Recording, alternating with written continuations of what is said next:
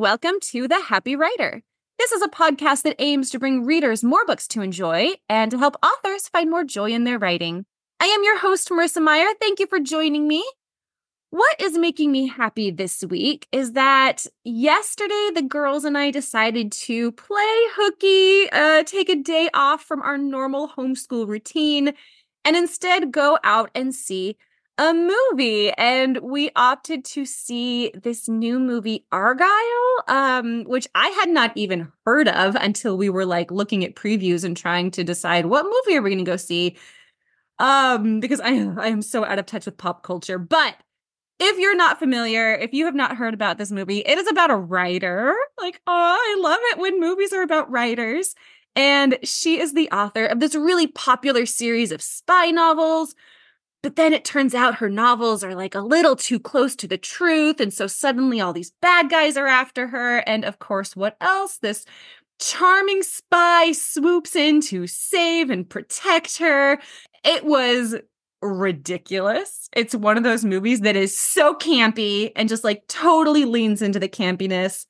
And I absolutely loved it. I am there for the camp and the ridiculousness, and a movie about a writer and spies. It's like they were thinking of me when they wrote it. So it was a lot of fun, and I highly recommend it. Highly enjoyable movie. I am also so happy to be talking to today's guest. She is the New York Times bestselling and award-winning author of We Hunt the Flame and We Free the Stars, in addition to being a Forbes 30 Under 30 honoree.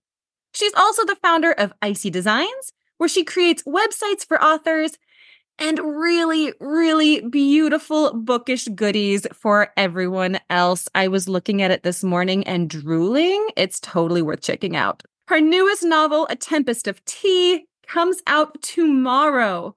Please welcome Hafsah Faizal. Hello. Hello and welcome. Congratulations on your new book coming out. Thank you so much. I'm very excited, and I'm also excited to be here. I am very excited to have you. It's been a while since I read this book because I was given an early copy months and months ago, and it was one of those books that I've been thinking about ever since. So I'm so excited to finally have you on the podcast and get to chat about it. Aw, well, when my publisher asked me if they should add you to my list of authors to send copies to, I was like, she's the author of Cinder. I read that as a teen, and I don't know if she's going to be open to reading my little book. And here we are. And here we are. Oh my gosh, that's funny that I turned 40. Actually, the day that this podcast comes out is my 40th birthday. So you saying I read that when I was a teenager just kind of feels and I'm 40 now. Well, I mean, that was a long time ago, so it was. And honestly, I'm not scared of aging. Life just keeps getting better with every decade, so it's all good. But thank you. I'm so honored you thought of me, and I really enjoyed this book. It's a really fun book. I don't want to give anything away yet before we start talking about it. I actually want to start what I ask all of my guests. I'd love to hear your origin story. How did you become a published author? Firstly, happy birthday. Oh, thank you. It's amazing. So my origin story. Like I said, I read Cinder as a teen. I was 17 when I started blogging about books. That was way back in 2010. And I was actually not a reader or even a writer as a kid. I didn't like it at all. But when I started homeschooling around 6th grade, I had friends where we were because I went to public school before that. And then we moved. And so I was very, very lonely.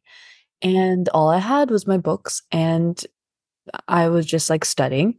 And then my dad was like, you know what? You need to read some fiction instead of just poring over your textbooks all day. And so he took me to the library, and I would bring home those stacks and finish them really fast. I got back into reading, I think it was late 16, early 17. And I found Graceling. It was my first YA book and my first foray back into reading, and I devoured it. I could connect to her on so many levels because, well, she's lonely too. And I was Mm-hmm. like, wow, this feels like it was written for me. And so I just started bringing home stacks and stacks after that. And it was just never enough. It was like all those years I spent disliking reading, I was now trying to fill all that in by gouging on all these books. And so it was just not enough. Like I couldn't keep waiting for my dad to take me to the library every so often.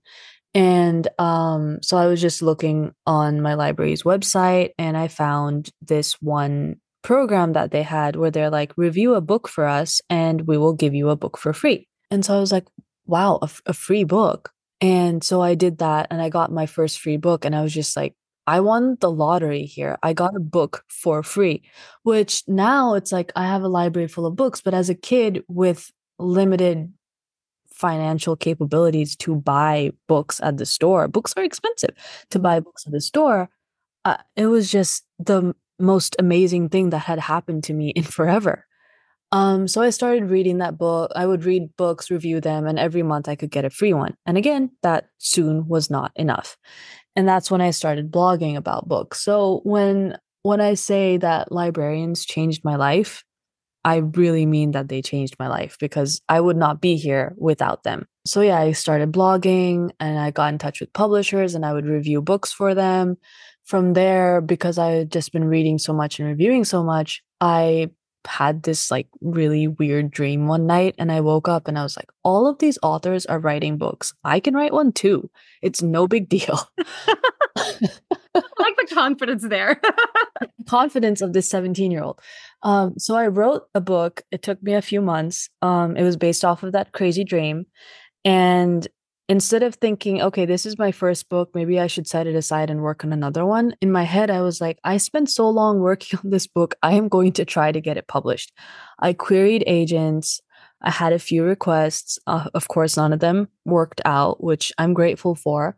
But I still thought, today I'm grateful for it. But at the time, I was like, how dare these agents say no to me? And I self published that book. I don't even know how it was edited. I have no idea what happened to it. Was it edited? Yeah, it's somewhere now. But since then, I just kept writing and I kept querying and I kept reading all the while. And then, as you saw, Icy Designs, I started that a few years after my blogging career began.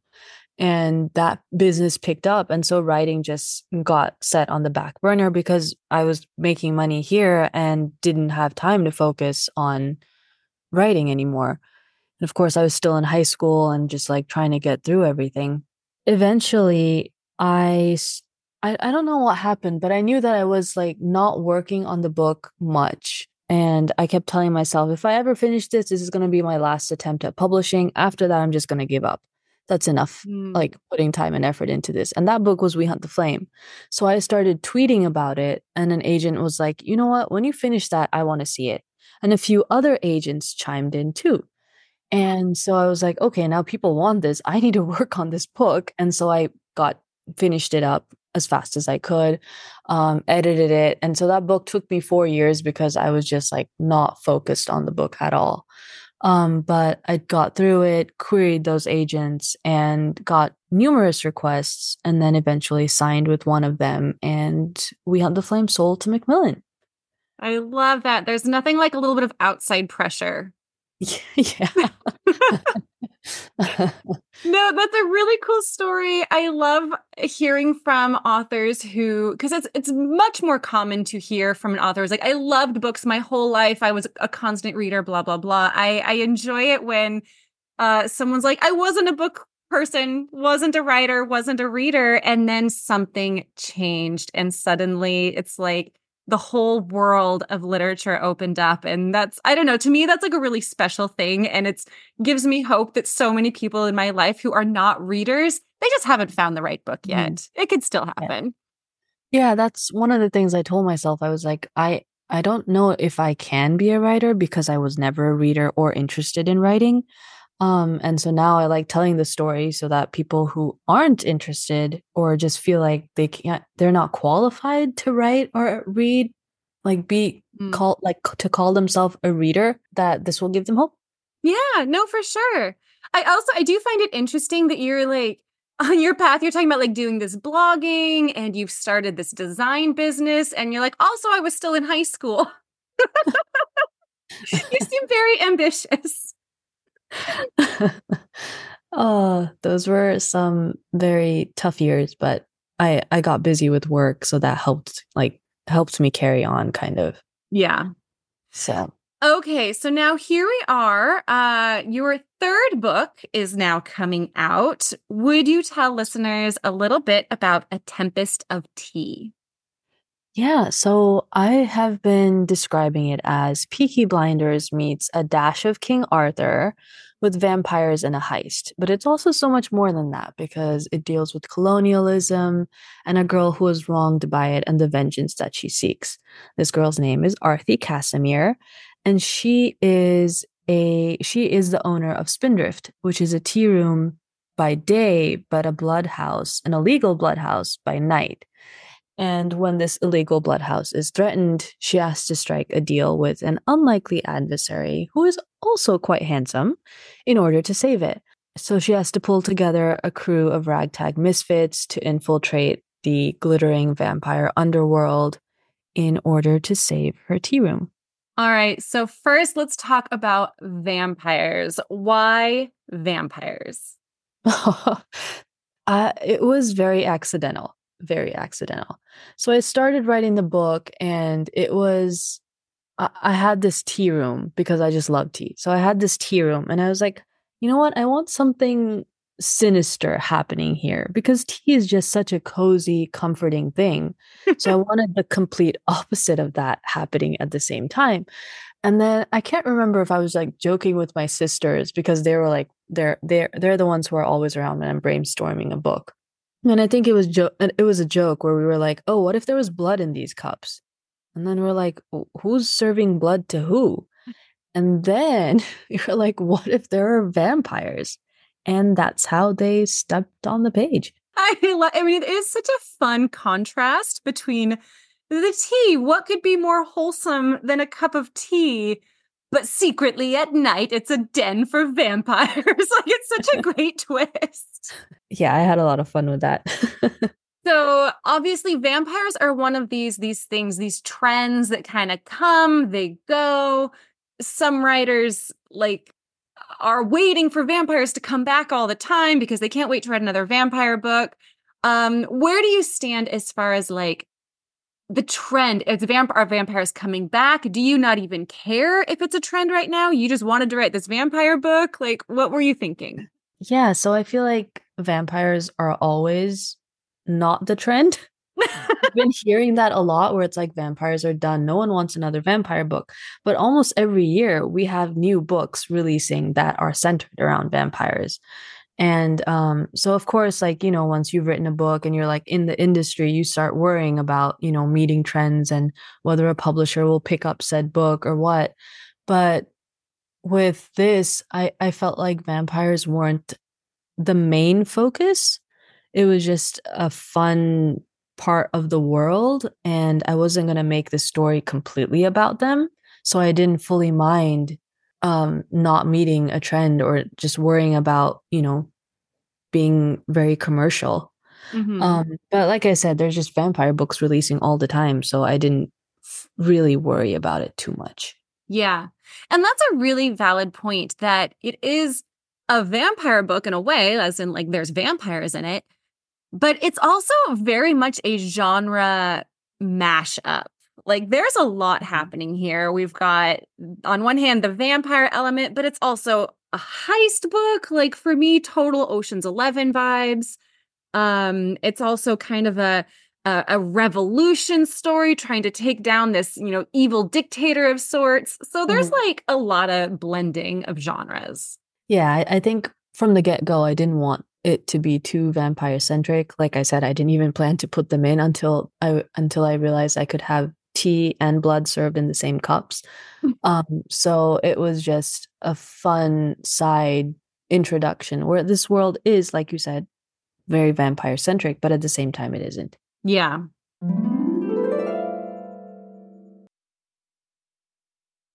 Do you want an encouraging writing community with critique partners, twice-a-month masterclasses, opportunities to be in an anthology or connect with literary agents, valuable publishing advice, and more?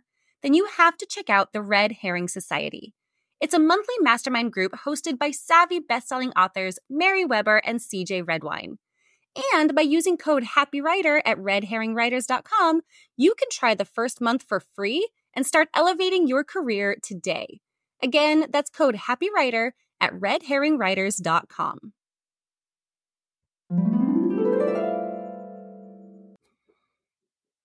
Calling all authors and book marketers. If you're looking to increase sales, there's a marketing agency that specializes in optimizing and advertising on Amazon. Amplify Marketing Services was founded by Franklin, who has been in the book business for more than 20 years. Amplify has promoted over 30,000 books, and they invest millions of dollars each year in Amazon ads. Head to amplifymarketers.com to explore their free articles or set up a free meeting with Franklin. That's amplifymarketers.com. All right, so let's talk about heists and writing heists, which in my mind, there's two types of stories. There's like murder mysteries and there's heists, which as far as if you could come up with a sort of book to really challenge yourself, these are one of your two options. They're so hard. For you, at what point in planning out the book did you realize it was going to be a heist story? And then how did you kind of go about starting to think about what the heist element was going to look like? Well, I knew from the start that it was going to be a heist story, but I knew that I also knew that I didn't want it to be money related. I didn't want them getting something in order to get money out of it. At first, it was a set of documents, and it changed quite a few times throughout until I kind of figured out the plot, which was a challenge because for me, outlining is always very hard because I don't like when I have an outline and I kind of feel beholden to it, like I need to stick to it. And my brain is like, okay, you already did all of this work. Maybe you don't have to do any more of it. I'm a horrible outliner. Work here is done. Exactly. I'm horrible at outlining, horrible at planning. I'm very much a pantser. But since signing the book deal and knowing that, I had to like create a proposal and all of that, I had to do some planning up ahead, like at the start. And I needed to know where the story was going so I wasn't just aimlessly wandering around White Roaring, especially because I have deadlines now. So I kind of found this middle ground where I planned some of it. I have like very loose points and they can't be in one document. They have to be scattered throughout. I have multiple Gmail drafts, multiple Google Docs so that I can spend more time looking through them to find what I need. But that's just really weird. It's like organized chaos. I need to have that or I cannot work. Yeah, so like planning out that heist was a lot of work in the sense that I knew what would happen and my brain automatically wants to figure out the most efficient way to get there, which isn't what you want with a book. You want it to be convoluted, you want them to suffer, you want them to go through a lot of things before they get what they need. And so it was a matter of figuring out how to giving them more obstacles that they needed to get through and also discussing their plans beforehand and then leaving enough to keep readers going so that they can see what will happen, like see it play out in real time. So it was like finding that balance between the two was, I think, the most challenging to me. Mm-hmm. No, it's also interesting with a story like this, a heist-esque story, where you do want to kind of give readers that the knowledge beforehand, like here's the plan, so that when things go wrong, the readers know that things have gone horribly wrong. Yes, that is very true. Yeah, build in a little bit of extra suspense there. One of my favorite things. So first, I love heists. Like heists, spies, and superheroes are like three of my all-time favorite genres. And part of the reason I think I'm so drawn to heists is because so often they have this found family element, and you get to see this kind of cast of ragtag characters who feel like they shouldn't be working as a great team, and yet they band together to try to pull off the impossible. So here, of course, we have this wonderful ensemble cast. Tell me about creating the characters, but particularly with the heist concept, trying to figure out, okay, what do I need these characters to be able to do? Why are these I think the 5 people? Why are these the 5 people who are going to pull this off? So We Hunt the Flame also has a cast of 5. And so I guess in my brain, I thought, my brain was just like, let's just do the same thing again. But It worked before. yeah, unlike the cast of We Hunt the Flame, though, it took me longer to figure out the 5 from A Tempest of Tea. And I think that was because, like I said, I have a hard time outlining. And since I sold this on proposal, I needed to figure out what my characters were beforehand. And so I thought I was doing a great job creating these profiles. Like, this is what this character is like. This is their personality, their wants, their needs, all of that. But once I introduced them to the page, they were breaking those barriers pretty quickly. Mm. And so I have this one folder in my Google Drive titled Graveyard, and I have multiple versions of characters, like their different personalities that I went through before I was like, they're just not meshing with one another. And I think ultimately I went back to something very close to the original, which is very funny. But it did take a lot of back and forth before I could figure them out. Like Arthi from the get-go, I had her down. Arthi is the main character of the book. And it was just trying to figure out how she played with the other characters. What we needed for the heist itself, that side of things where it's like, we need these different skill sets. I feel like I had that down pretty quickly. I always liked the idea of Flick, our sheltered sunshine girl, being a forger. That's like something pretty cool to me, like being able to she was taught penmanship and now she's using that for something else entirely. So it was, I think I had their skills down first and then the heist aspect, because I like playing around with characters more than I do plot sometimes. Mm-hmm. Yeah. So I think it's interesting. So you started with the idea of who the characters were. Mm-hmm. And then you went and you tested out some other things because it wasn't coming together. But you said that you more or less ended up with them as you'd originally thought of them. Any ideas why that felt like they weren't meshing to begin with, and what you had to change to get them to mesh later on? It might have just been an instance of me not trusting myself. Which, I mean, I know we talk about being unsure of ourselves when we're querying authors, like, we're trying to get an agent, but this book is just not good enough. But that doesn't go away once we get published. We'll write a book and then it's like, oh, this by some fluke chance, this book is doing well. People like them. So I can never do that again. Of course I can never do that again. That was not me who wrote it. It was just an accident. So the same thing happened with Tempest, where I just didn't trust in myself and I kept thinking that this was wrong and that was wrong, and eventually I went back to it. I do that a lot with my first chapters too, where I will write a first chapter and then I feel like this came to me way too easily.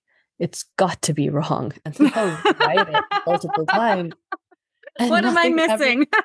Yeah, and nothing ever feels as good as the original chapter that I wrote. Oh, it's a struggle. No, imposter syndrome. It is such a real thing. I still struggle with it. I know it seems like every writer I know still has those moments of doubt and feeling like, oh, it was just a fluke before. I'll never be able to do it again. It's a really hard thing to overcome.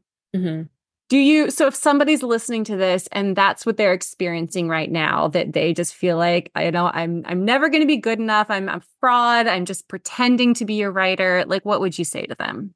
I will say that you should trust in yourself, but sometimes we stop seeing the forest for the trees. So if you need help, find that group that will be at your side no matter what, your support group. they will be frank with you. So if something's not right, they will tell you, they will be honest with you, but at the same time, they are there to uplift you and be your cheerleaders all along the way. I love that. I don't know what I would do without my writer friends. Yeah, same. Let's talk about romance. How much do you love writing romance? I like it a lot. I love I can the tell. I can tell from the way the romances are written that you, I mean, like me, I love writing the romance, and I felt like we had a kindred ship going on there. oh. So we've got a few different romances happening in this book. There's this kind of triangle happening between Arthi and Laith and Mateo. And then there's Jin and Flick, who are so adorable. There's some really great kisses, lots of slow burn happening. So for you, when it comes to romance, how much do you think about it in advance? Do you plan it at all? Or do you just, is that another thing that you kind of just pants and let's see what happens? I usually know where a ship is going, like who I want to pair with whom. It seemed like it was easier to do with We Hunt the Flame because I knew from the get-go that would be an enemies to lovers, very slow burn romance. Mm. With this having five characters and three points of view, and just I knew that I wanted Flick and Jin to be a couple. But with Arthi, I kind of knew what I wanted from the very beginning, but she's just so stubborn and hard-headed that it changed a lot along the way. So I really struggled with her romance with Laith. There was a lot of back and forth with my editor. It got to the point where she was just like, I don't think he's working. Why don't we just nix him altogether? And I was like, no, he works. There's just something wrong here.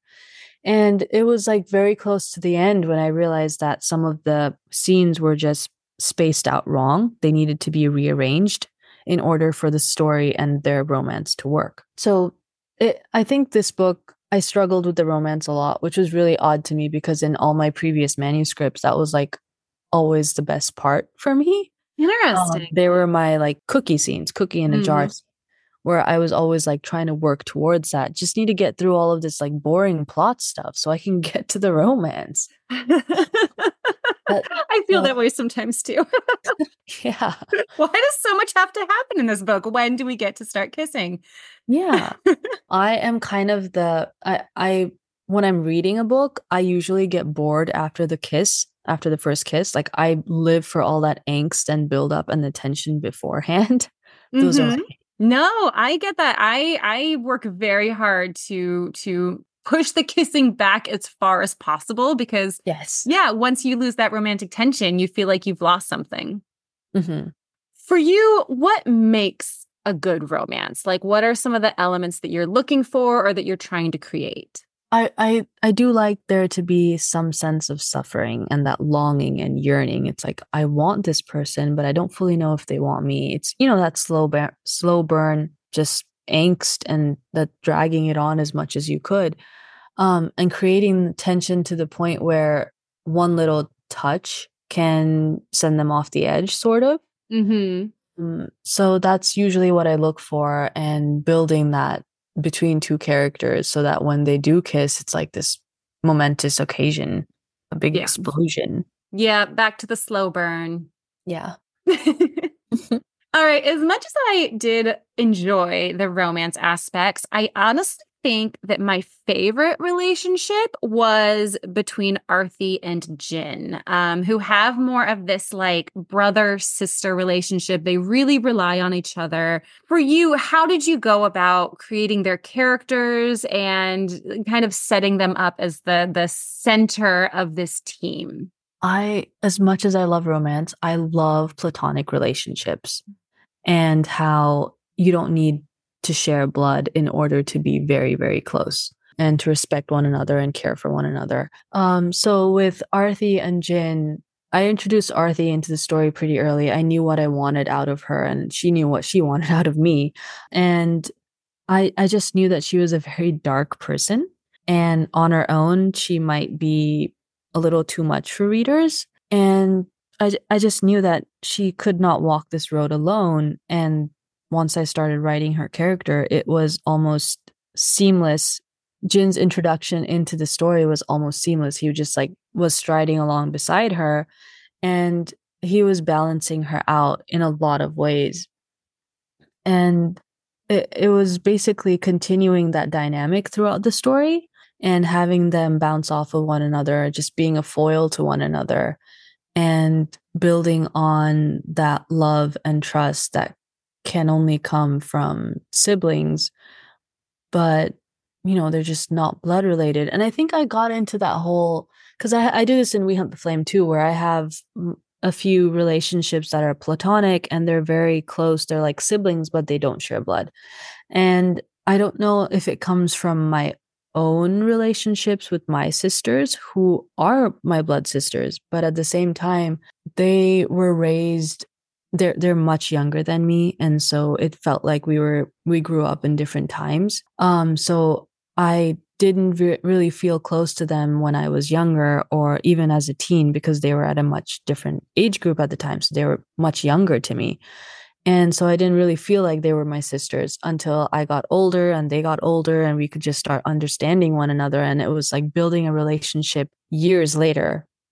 Yeah. That's really interesting. No, and I think it's yeah, no. I think it's interesting too, and you kind of touched on this with Arthi, and she is, the sort of character that has walls up. She's very tough. She feels like the world is on her shoulders. She can't show this vulnerability. And like you mentioned, like that could be a lot to readers. Like it can be hard if this is your protagonist. Well, what is the reader going to relate to? What are they going to connect with this character who, doesn't want to reveal too much of herself? And yet by adding in a character like Jin, who knows her heart and soul, who loves her, that kind of is like a gateway for the reader to then get to know Arthi and be like, well, if he is so fond of her, clearly there must be something that I just haven't seen yet. I like that take on it, actually. Yeah, no, and I just, as you were talking, that just kind of occurred to me. And I don't know, it's kind of like a smart technique. And a lot of times we don't really think of things consciously as we're writing. And it's not until afterwards that you can look back and be like, oh, look at that brilliant thing that I did. That really worked.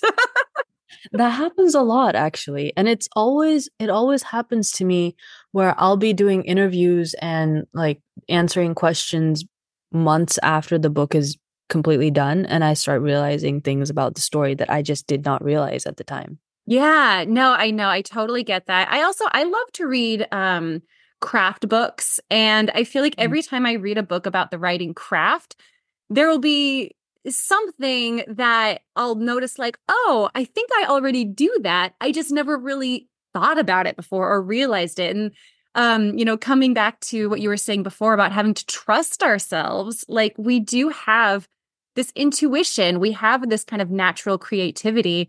Just sometimes you just have to trust that it's there, that you actually do know what you're doing. Yeah. Before we go into our bonus round, I did also want to talk about world building because we do have a fantasy world. We have vampires, we have half vampires, we have magical weapons. Like when it came to the world building and creating kind of the rules of the world, the rules of the magic, how did that come about? World building is one of my favorite things. And so, like, trying to expand and layer in a world is just something I enjoy a lot. And I knew from the get-go that this book would be connected in many ways to my debut series. And it's set in the same world, and it has a lot of little threads that tie back to that universe or that kingdom, I should say, because this is the same universe. But I don't know. I just kept layering in things. And anytime I dug deeper, I was like, why is this the way that it is? And the more I went in, the more pieces just got unveiled, I guess. And so I kept layering those in. And there just comes a time when you're like, you have a lot of information in and you need to start paring back. And that happens to me a lot where I'm like, I need to streamline this. And I think I don't always realize that, but my editor is always like, why do we need to have 7 different leaders? Why can't we just have one? And I'm like, What? the hell? Editors have such a way of seeing things. They do, they do. It can get frustrating where you're like, I know I need this many people in this place, and they're just like, why? Mm-hmm. It's such a simple question, and then you start trying to answer them, like trying to figure out ways to say why, and then you're like, yeah, actually, they're right. I hate that. How dare you be right? Right? So other than an editor telling you, like, you could probably cut X, Y, and Z, it is hard to pare down things. Like, if you've written, you have a world that you've fallen in love with, you have lots of details that to us is like really cool and interesting. How do you decide whether or not something is benefiting the story and whether or not to cut it? Well, with A Tempest of Tea, the book took me a long time to get through because in the midst of it, I met my husband and we ended up getting married and all of that. And so there was just so much happening that I wasn't working on the book for long stretches of time. Mm. And so some of my editor's notes I reopened once I finally did have time to look through them. And I was going over my book and I just didn't see why I needed them. So I think that time and space was gave me room to think, like come back with a clear head. And I didn't remember a lot of stuff. So when I opened it, I was like, what does this even mean? And so I ended up cutting a lot.